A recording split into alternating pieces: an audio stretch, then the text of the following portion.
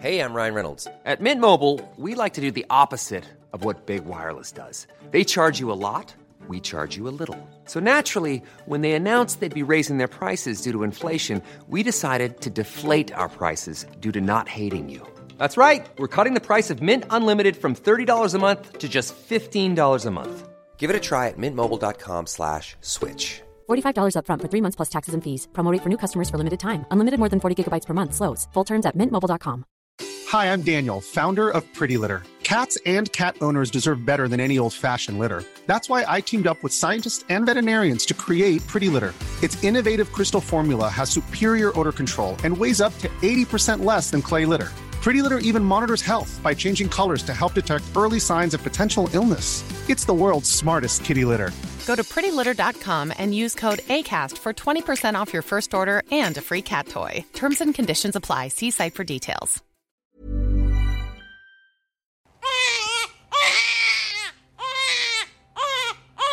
In the 16th and 17th century, many of the facts that we take for granted about how babies were made were open to debate.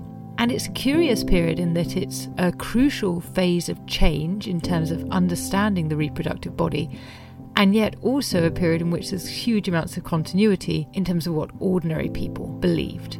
So to investigate ideas about how conception occurred, what childbirth was, what remedies could be given to a woman in labour, and to what extent men should be involved in any of this process, I spoke to Professor Mary Fissell.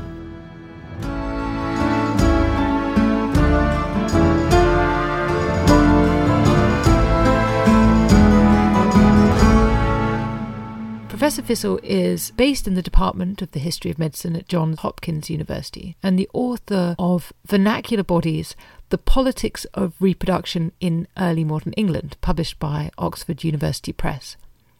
And she's just finishing up another book about sex education. How did people learn about sex before sex ed? So I started by talking to her about how, in the early 16th century, people understood sex, pregnancy, and childbirth. Mary, it is such a pleasure to welcome you onto Not Just the Tudors, because this is a fascinating topic, and I really enjoyed reading your book about this. So you start off by telling us that in 1540, a man called Thomas Raynaud published the first printed book in English about pregnancy and childbirth. So what was the understanding of a woman's body, of her reproductive system in the early 16th century? Thanks, Suzannah, and thanks for having me on. It's a pleasure to be here. So the fundamentals were rooted in humoral medicine, which dated from antiquity. And humoral medicine lasted for millennia because it was a really flexible and easy to understand system. You could practice it as a physician, very high-end, very complicated, or as an ordinary person, you could understand your body as being in balance, teetering between too hot, too cold, too wet, too dry, etc. And the humoral body has a strong account of why women are women and men are men. Women are basically cooler and wetter than men because it's their bodies that nurture new beings. And everybody knows that if you plant a seed in ground that's too hot and dry, the seed will shrivel up. It won't live. So women's bodies were made to be reproductive, but that was within this larger system of a kind of humoral body. They were cooler and wetter, so they didn't digest their food as well. So there was like leftover stuff that the body had to deal with, and that's why women menstruated. So there's a kind of internal logic to the system that I think is very elegant and very persuasive. For example, sometimes fat women don't menstruate because that turns into fat instead of menses for them. Pregnant women don't menstruate because it's feeding the baby instead. Sometimes dancers, they're super thin. They don't menstruate either because they're kind of burning it all off.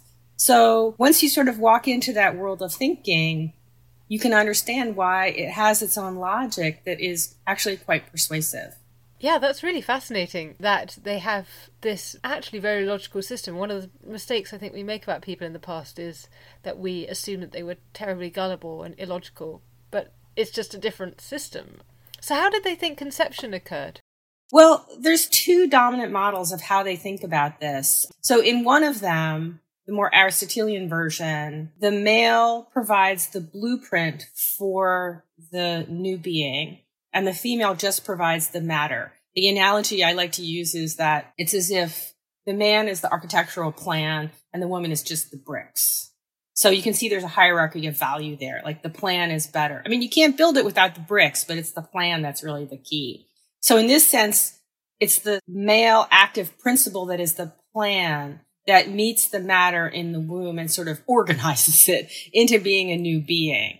So that's one model. And I think you can see the gender hierarchy and value very easily there. The other model, which is often associated with Hippocrates, has a more, what seems like equitable system in that a male and a female seed meet in the womb at conception, and then it's like a contest of strength. They kind of duke it out, and whichever one is stronger determines the sex of the unborn child. In this way, it's also possible to see qualities mixing a little bit, because many children, we know, they look like their mother and their father, or maybe they look like their grandfather. And the mixing model kind of accounts for that better in some ways. My belief is that many people held both ideas depending. Popular medical books often will mention aspects of both. Both are deeply shaped by the patriarchy of the ancient world, quite frankly. It's not like either one of them is a feminist paradise, but that's sort of how they thought it all happened. It's very interesting. I recognize some legacies of that first idea in the way that we talk about conception even today, that the British jargon of he shoots, he scores, which is like the idea that somehow it's all down to the man. But also, I'm fascinated by the idea that there's this contest kind of between male and female seed. Did this have implications for how the parents could be seen? So, for example, if a man had lots of daughters, does that imply somehow that his wives are superior to him, or is it much more biological than that? There's so much we don't know today about conception. 30% of all infertility is not diagnosable to any particular cause. So I think the beginning of life is just as mysterious today in some ways as it was then. And what we're telling are imaginaries about what we think is happening in there that we can't truly know, even with today's sort of biomedical technologies. I don't think that having a lot of daughters implied a sort of deficient masculinity. I'd have to think about that. I think it's a bit more situational. It's kind of on the night. They have a lot of beliefs about actual moment of conception, how each parent is, matters, even though they don't think that like the seed is made in the instant or anything like that. It's just where they are at that moment is very significant in ways that, you know, you shouldn't have sex if you're drunk and stupid because maybe the baby will turn out to be stupid. All the pieces don't always fit together in one logical sort of jigsaw. There's layers of different ideas. There is something about the humoral system that has resonance also, just thinking about this modern context, in how we think about medicine today, insofar as, you know, they might say, well, take a walk or have a hot bath, or there's all this kind of mental well-being that goes into humoral health that we've forgot basically about in medicine for centuries, and now recently have recognized as maybe quite a good idea. Much of what's being advised, ancient writers would have completely concurred that, you know, that was what was necessary. They were very hot on getting enough sleep. Diet was crucial. I mean, this sounds like today, and they thought feelings and passions shaped your health also. And so learning to kind of manage your emotions was really important. So some of the precepts can sound startlingly familiar to us. So let's think about how they understood childbirth, because you talk about one idea of the baby's fighting his way out of the womb. Which is fascinating because it sort of takes maternal agency right out. You know, the woman is just the container at that point, just the sort of husk, and it's the baby's task to free itself. I think that's on a sliding scale. I'm not sure everybody saw it quite as dramatically as that. But there's another strand which sees childbirth as we would say today, labor, like women's work. There was a form of work, and that they had to sort of behave themselves and do it properly. So then, as now, they had no idea why labor starts at a particular moment. We still don't. But once it started, then it was a very different kind of ritual to what we have today. There was a call the midwife. There was no hospital birth at all. And women had already invited their gossips, their women friends, neighbors, family to attend them during the long hours of labor. And so all of those women are gathered in that room to kind of see this woman through to motherhood and see it work. There's a lot of advice in the various popular manuals about different positions, what to do if this happens, what to do if that happens. So there's certainly very active management of birth, I would say.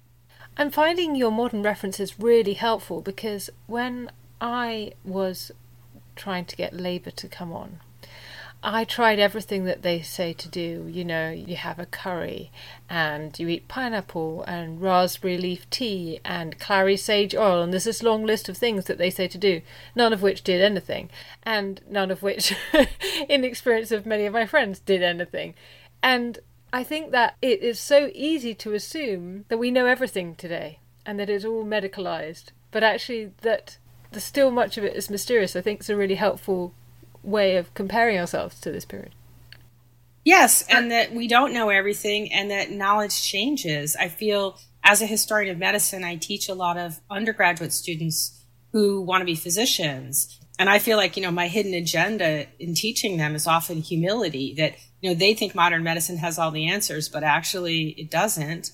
And that's not how knowledge works. 50 years from now, some of what we do is going to look barbaric. And I teach that in part by trying to teach them to have respect for medicine in earlier time periods. I think they come in thinking, oh, I have newt toe of frog, kind of witchcraft and weird, disgusting remedies. And, my mission is to make that not the case. There's sufferers, there's healers, there's people in pain, there's people who are scared. That's what it's about. So thinking about change then, so if we have these ideas around at the beginning of the 16th century, what's changing over the following 2 centuries, say? Well, at the level of bedside practice, I'd say not a whole lot until the 18th century. In the 18th century, and I'm mostly speaking about England here, obstetrical forceps start to get used. Obstetrical forceps had been invented a while before that, but in England, they were a trade secret of one family, the Chamberlain family. And eventually, as they started to die out, word got out in the late 1730s. There's actually a book published that explains it. Forceps are important in what's called an obstructed birth, where basically the baby's head is sort of stuck in the birth canal. And most of those ended very unhappily before forceps. There's a lot of argument about how frequently or infrequently forceps were needed actually to be used. But this also created a role for what we call man midwives. So for the first time, men were called in to deliver a normal birth. Previously, surgeons might have called in if things had gotten drastically wrong, and various surgical remedies would be tried. But for the first time, men are actually going to deliver a living baby. There's still plenty of midwives. It doesn't completely change things, but the advent of forceps does change the playing field in terms of certain kinds of obstructed births. I also think that over the course of the 18th century, there is a sort of some small improvements in midwifery education, not in a formal way, but I think there's slightly more educated midwives practicing. So that's the sort of practice side of childbirth. In terms of theory, I see a real sort of divide between what ordinary people think and what elite scientists are thinking. Because in the 17th century, they do come to think about, well, how do new beings get created? It's a classic Aristotelian problem. It's called generation, like how do new beings come into being? And they come up with all of these theories. By the late 17th century, they have this set of theories that we call preformation, which is the idea that all living beings are always already created and they're like nesting Russian dolls, like inside. And you're either a spermist or an ovist. You're either like it's all inside the egg, in which case it's all about the woman, or it's all inside the sperm. And there's this sort of conceptual like thinking of these, like all of humanity encased in a tiny spermatozoan is just kind of mind-blowing. But it was a new theory. And as I said, like, how would you know? Anton von Leeuwenhoek actually sees little spermatozoans swimming. He has sex with his wife, hops out of bed, literally, like within 5 minutes, has this stuff from her vagina under his microscope and sees these little things swimming around. Sadly, we don't know much what she thought about that experience. So there are kind of new ideas about how new beings get made, but in some ways they're so theoretical that there's not like a clinical payoff of any kind. Even they first see a mammalian ovum in, I think it's 1827 or 1828 under a microscope. It's a dog's ovum. Again, it doesn't really have immediate clinical payoff. So I think the story is as much of continuity as it is of change. So even the sort of conceptual change that might be happening at this elite level isn't going to be affecting what most ordinary women and men on the ground think about what's going on. As far as I can tell, yeah. I mean, the same kinds of popular manuals get sold. The same ideas seem to be at play. And there's not like a rigid wall between the elite and the popular either. I would never want to say that, because if you read the philosophical transactions of the Royal Society, those men are interested in the same kinds of weird monster births and stuff like that as ordinary people are. They may have various explanations, but they're interested in the same phenomena, and sometimes they even have the same explanation. One of the things that often comes up in the pamphlets is the monstrous births. I'm thinking of one of the ones you include in your book, which is out of the Strange News Out of Kent from 1609. Does that one come to mind?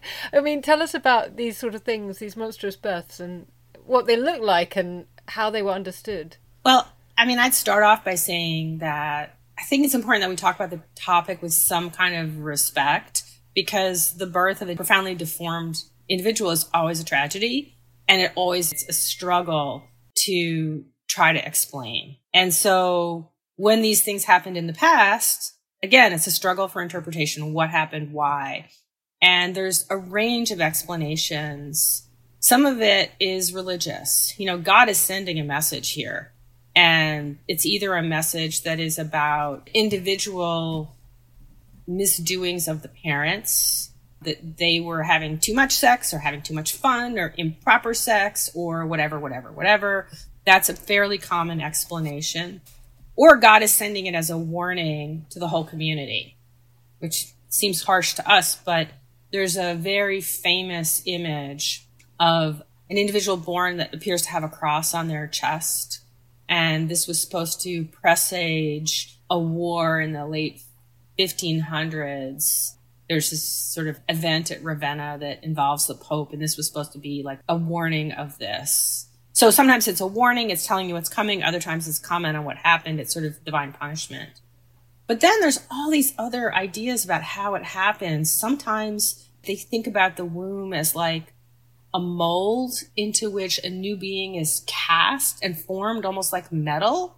And so it's like if the womb has like the wrong conformation, then the new being is going to be like faulty in that way. What an interesting kind of model for what the womb does. Some interesting scholarship's been done about how once we have movable type printing, the model of like pouring hot metal into the mold for letters is kind of like the model of the new being formed in the womb. It's both about a sort of impression being made, if you will. And I laugh when I think about that, because I remember when I was trying to get pregnant, there was a truck next to me in traffic and it was called Maryland Reproduction. I'm like, yeah, that's what I want. And of course, it was a company that dealt with copiers and Xeroxing. So very much that sort of translation can still happen today. The way that monstrosity gets made that's fascinated me for years because of the gender politics of it is what they call the theory of the maternal imagination, which means that what a woman thinks about or desires or sees can get impressed upon the form of her unborn child. This can happen right at the moment of conception.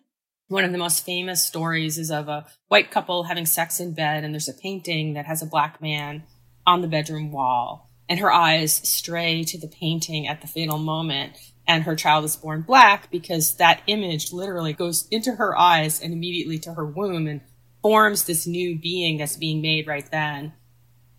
And it speaks to a kind of gender politics of pregnancy, because what happens is that pregnant women's desires must be attended to, because everyone knows really bad things can happen if they don't get what they want, which in early modern English society is not normally how women get treated, but it also problematizes female desire, right? It makes women's wants and wishes into dangerous things that can disrupt the patriline in really profound ways.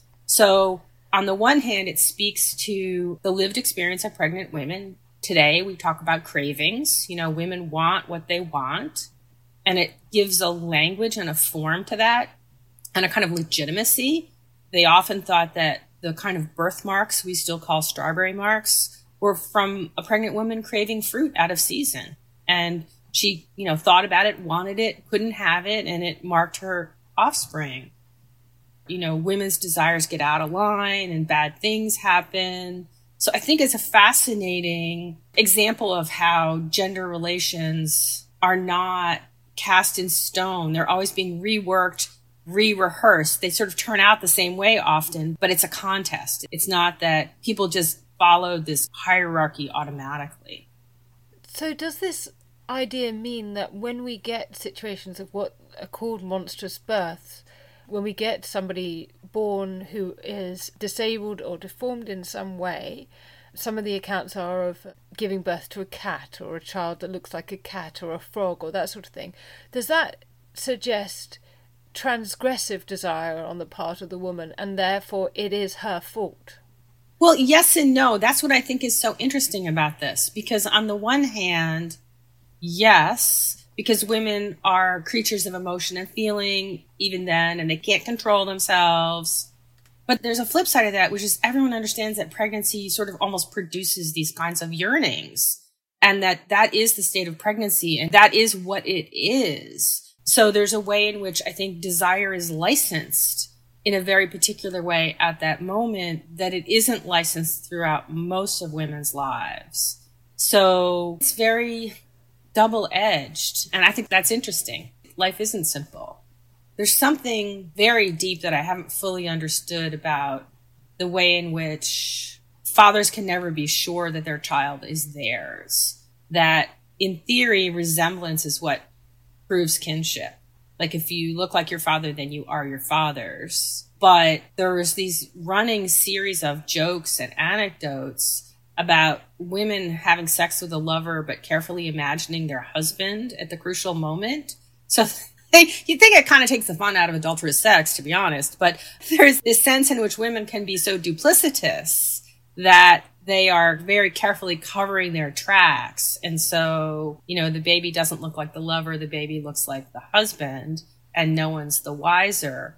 Again, that speaks to really profound gender anxieties about women and sex and women's desires being always out of control. Women were thought of as the lustier of the two sexes, which we've sort of forgotten that. We think of, the myths about Victorian sexuality that, all that was shut down. Those are myths, but nevertheless, women were not the lustier of the two sexes after about 1750. But before that, they were, and those desires were dangerous. You never knew what might happen. So I think a lot of these narratives, the way I read them is these are stories about gender relations. They're stories about how babies get made, but they're really stories about the relations between men and women, et cetera, et cetera.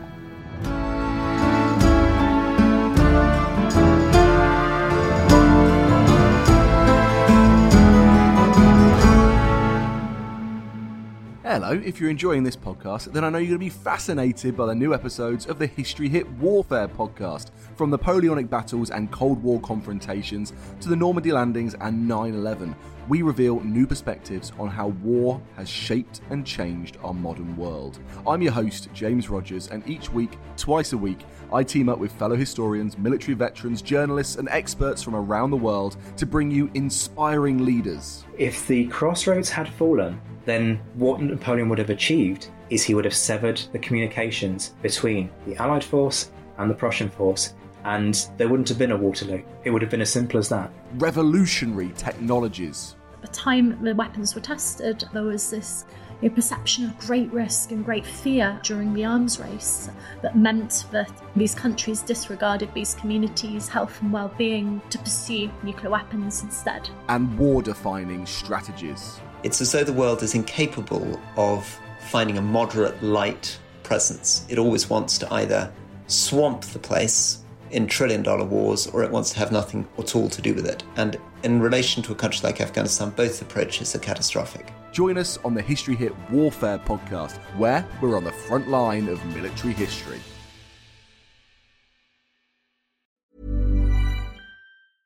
Ryan Reynolds here from Mint Mobile. With the price of just about everything going up during inflation, we thought we'd bring our prices down. So to help us, we brought in a reverse auctioneer, which is apparently a thing. Mint Mobile Unlimited Premium Wireless. How to get 30, 30, bit to get 30, bit to get 20, 20, 20, bit to get 20, 20, bit to get 15, 15, 15, 15, just $15 a month? Sold! Give it a try at mintmobile.com/switch.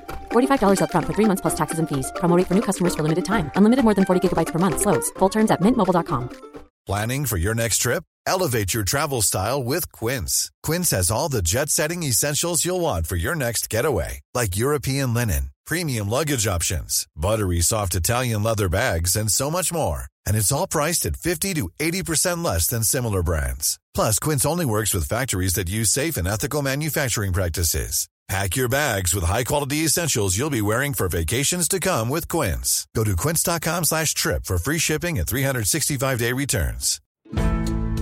Join us this month on Gone Medieval from History Hit.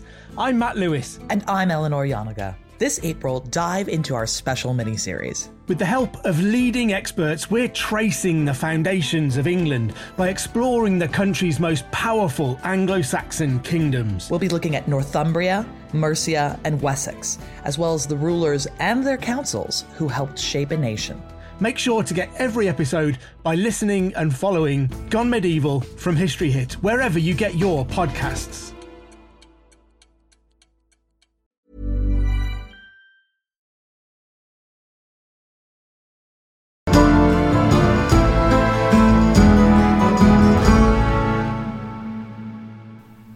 You mentioned that, broadly speaking, in the Tudor period, delivering babies is women's work. It's not a place where you get men. But is it not until the 18th century that we do get men invading that all-female zone, or do we get anything of that earlier in the 17th?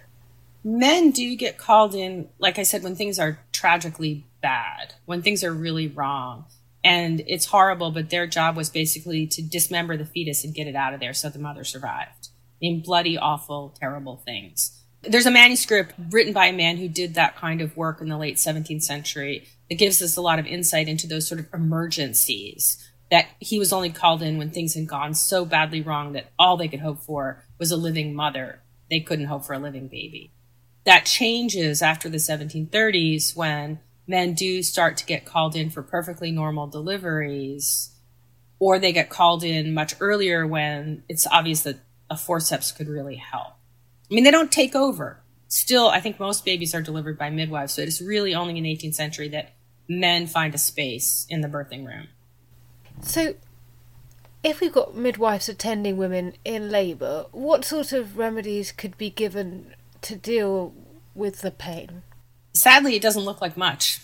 It looks like endurance was it.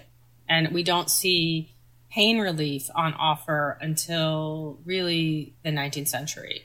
It was seen as what women suffered. You know, this is Eve's fault, really. All women will labor in pain.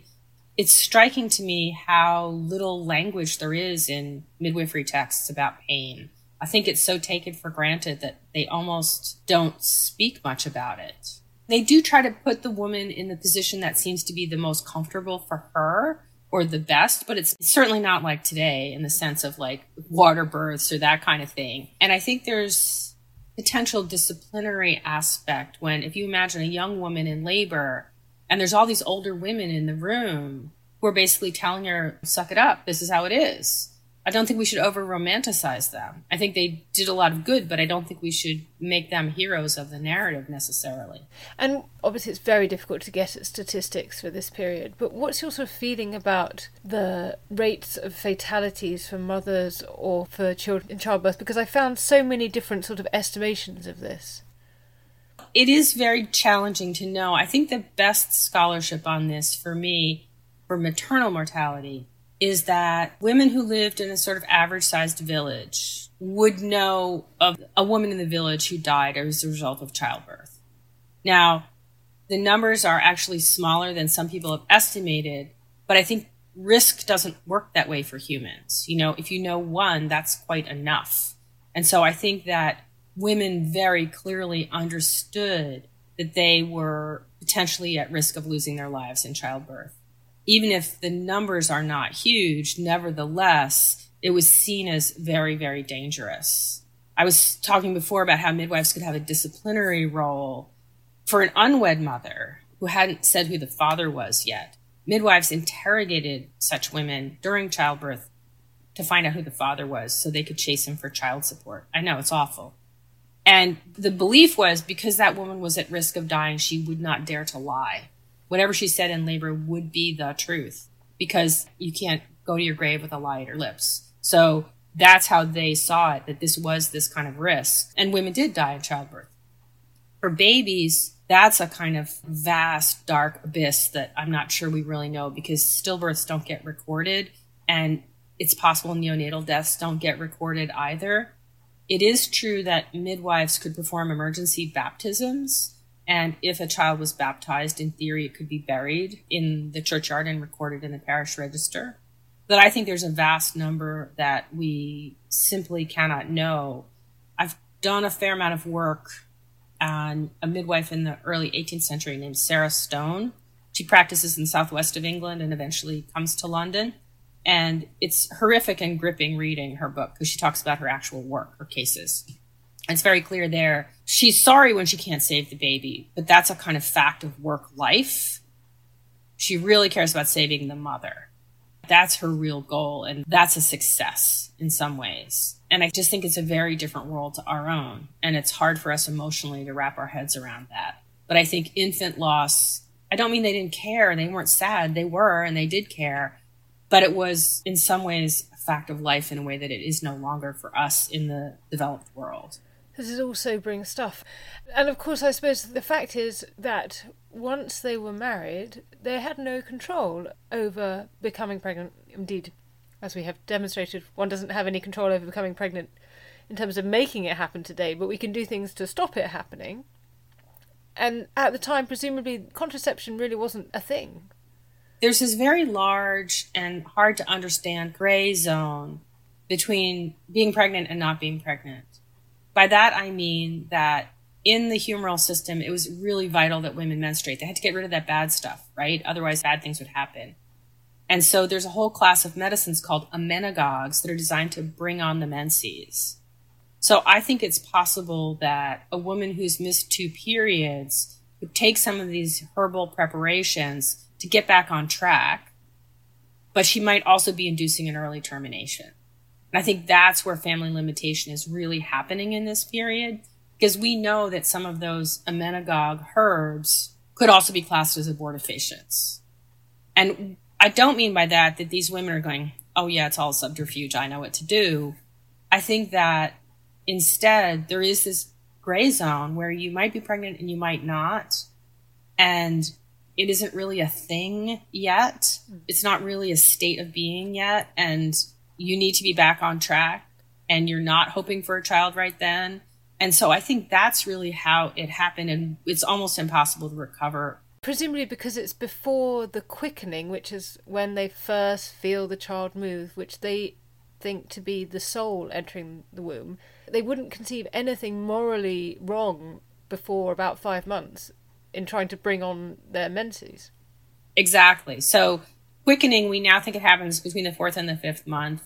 I see no reason to think that women were biologically super different those centuries ago. And that was, in some ways, when pregnancy became a fact. It was a real thing. Because although these popular manuals that I read have advice on how to tell if you're pregnant, various tests involving what does the urine look like? What do her eyes look like? What do her nipples look like? There's all these signs. But in fact, there's so many signs because none of them are terribly good. And none of them seem definitive. And we have to remember that women were much more poorly nourished often, and they were breastfeeding for more of their adult lives. So they didn't have as much regular periods as we do.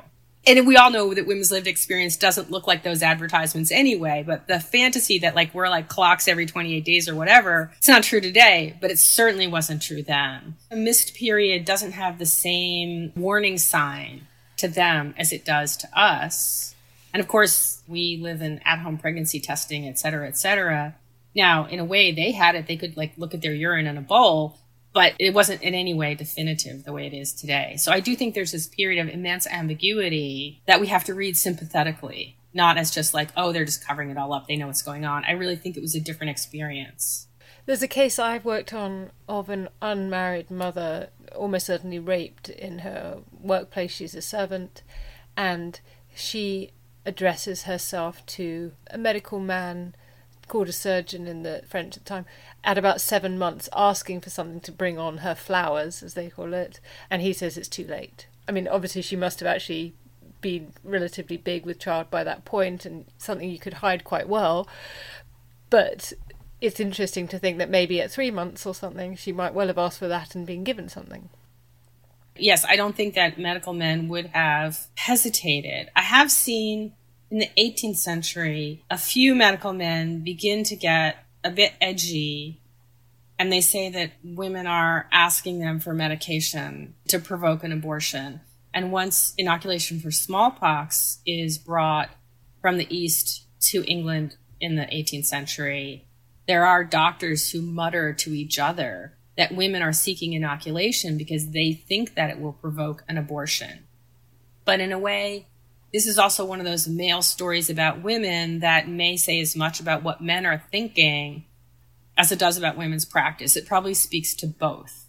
But I think it's Hans Sloane goes to Jamaica in the 1690s. He complains that like enslaved women are seeking medication from him. And he's like, I just sent them away without anything. That's ethical in our terms. But he thought that they were trying to abort, and so he just wouldn't give them medicine. And why would he think that? But maybe they were. Maybe both sides are true. We just can't tell. I talked to Matthew Lyons in an earlier podcast about how the dissolution of the monasteries was something that had a massively gendered effect because they had provided aid for women in pregnancy. Can you tell us a bit about the impact of the Reformation on childbirth practices? I think of those monasteries and convents as kind of like these sources of spiritual power dotted in the landscape. And women who were going to give birth wanted some of that spiritual power to see them through. And so the way this worked was that they could borrow a relic from the local church, convent, monastery, and hold that relic on their body when they were giving birth. And they believed that that gave them some sort of divine help at this very exigent moment of their lives.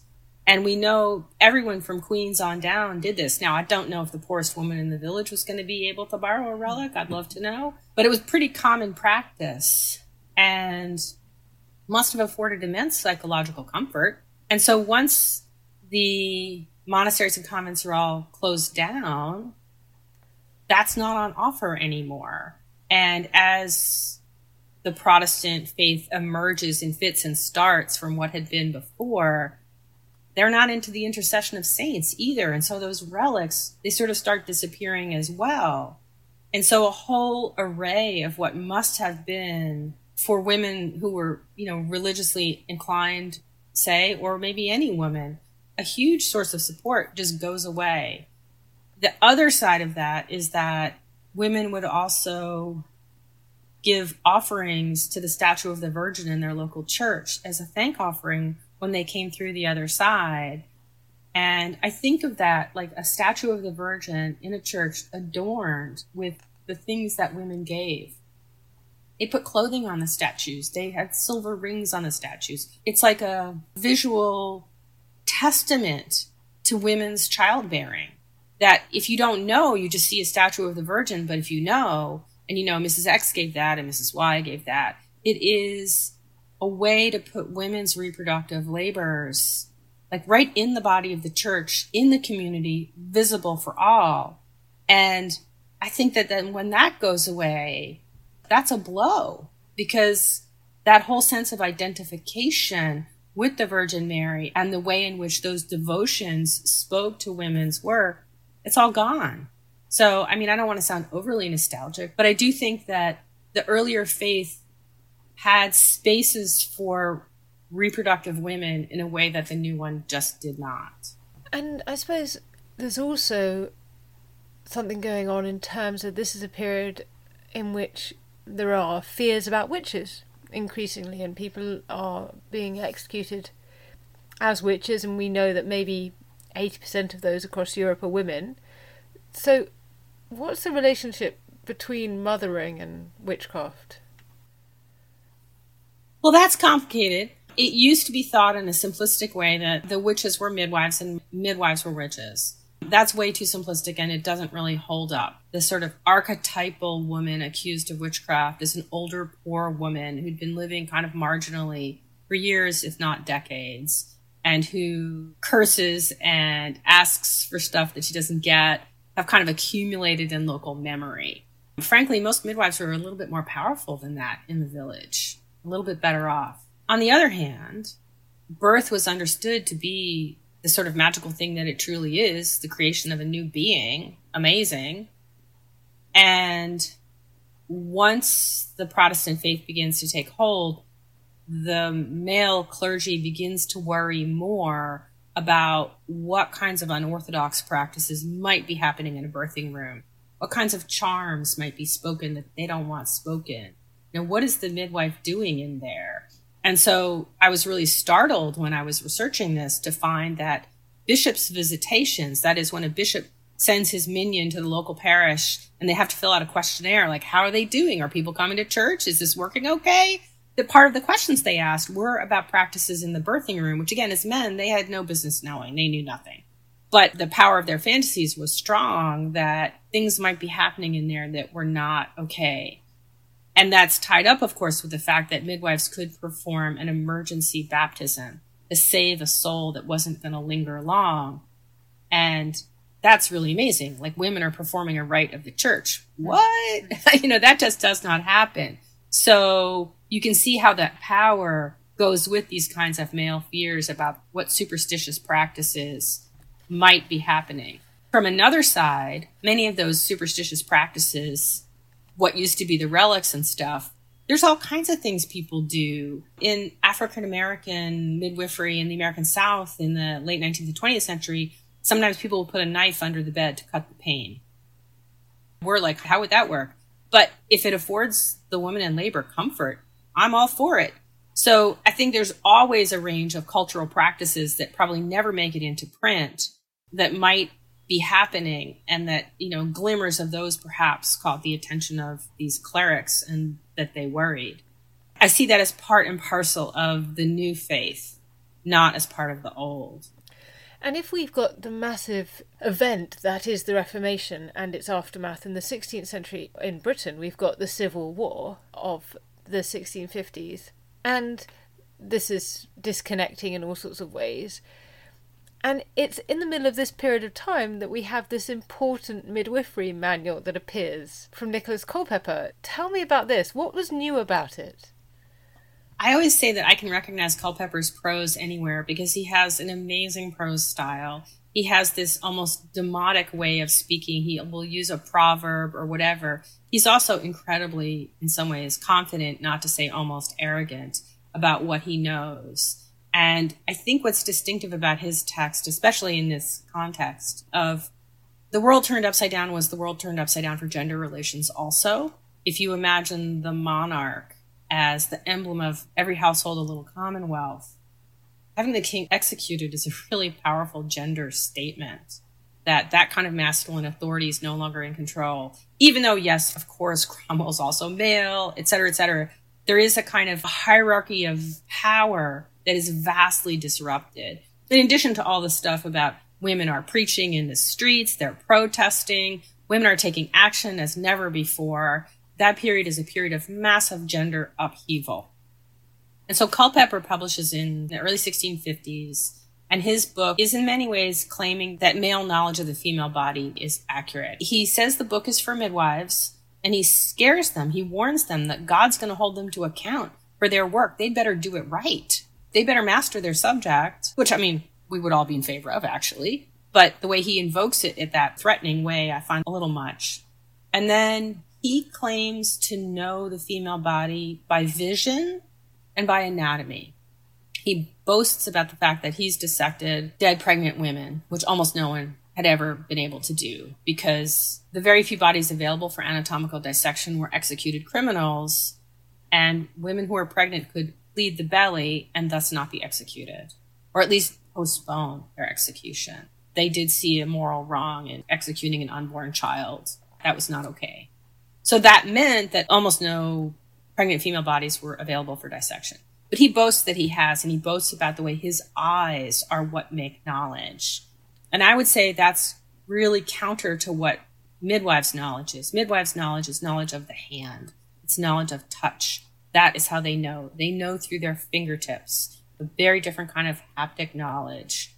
And I won't say that Culpeper's a shot across the bows exactly, but he is arguing for a very different knowledge base, where he knows from this way, and he's going to tell women what's going on, and then women are going to do what he says. That's an attempt to create a kind of gender authority that we don't see in the previous texts. And then what happens is his text is really popular. I mean, everything he writes. The man has a golden pen. But it takes off, and then other people start writing midwifery texts. And from the 50s on, we see this whole flowering of a new array of texts, almost all by men.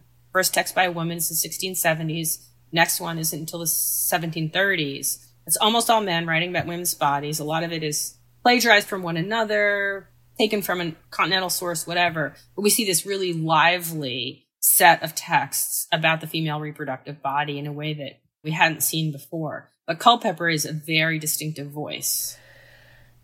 I could carry on with this conversation all day. This is so fascinating, but I probably ought to just ask you one more question, which relates to this, because we've been thinking about this manual. It would be really interesting to know what other sources you use to understand attitudes towards the workings of the female body, and also with what caution you must use them. Well, I'll read cheap print, as we call it, all day. I find it fascinating. So cheap print is a term originally coined by Tessa Watt, and it refers to all of these small, inexpensive printed materials that are like ballads, little pamphlets telling stories of horrible crimes or whatever. All these small, inexpensive books.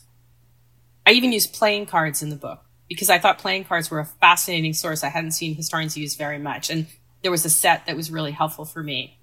We have to be really cautious because I think sometimes people assume they're small and they're cheap, and that means they're read by the working classes. And we know that's not true. We have ballads that are extant today because Samuel Pepys collected them. And, you know, Samuel Pepys was on the make. He was doing nicely, thank you. He was not working class. And they were consumed by a broad array of people, but we can't segregate them, as it were, just to the working class. We can't even assume that you had to be able to read to consume some of those texts, because ballads were sung in the street. They were pinned up on alehouse walls. You would have at least consumed the illustrations. So I think we have to be a bit cautious in not assuming that we understand the readership of those sources. But I think we can be confident that they're what I think of as the lowest common denominator of print. They're the closest thing to what ordinary people might have had access to. And of course, we go online and we can pull up as many ballads as we want. First of all, only a small fraction of them survive, so we're only dealing with an imperfect record. And we can have all this compare and contrast work that, you know, keeps us historians busy for months and years. But in lived experience, it would have been much more episodic, and you would have had this and not that, and this and not that. So we always have to keep in mind that the kinds of cross-references that excite us were only there for some people on occasion. I still think the sources are fascinating. I mean, I have a lot of respect for the publishers of those materials. I think they knew the market. I think they were quite successful because they understood what people wanted. Now, what they thought people wanted and what people actually got from the text, there's a huge gulf there as well. So we're always struggling with those kinds of unknowns, but those source materials do offer us a way of understanding people whose thoughts and feelings never entered the written record, and it can give us a glimmer of some thoughts, maybe provoke some questions about what those people might have believed and felt. That's just wonderful. Thank you so much. This has been a wonderful tour. I couldn't believe how much time had passed through the sort of wonders of reproduction, both very much then, but also a little bit now. And it's been really enjoyable. Thank you. You're very welcome. It's been a pleasure. Thank you for having me.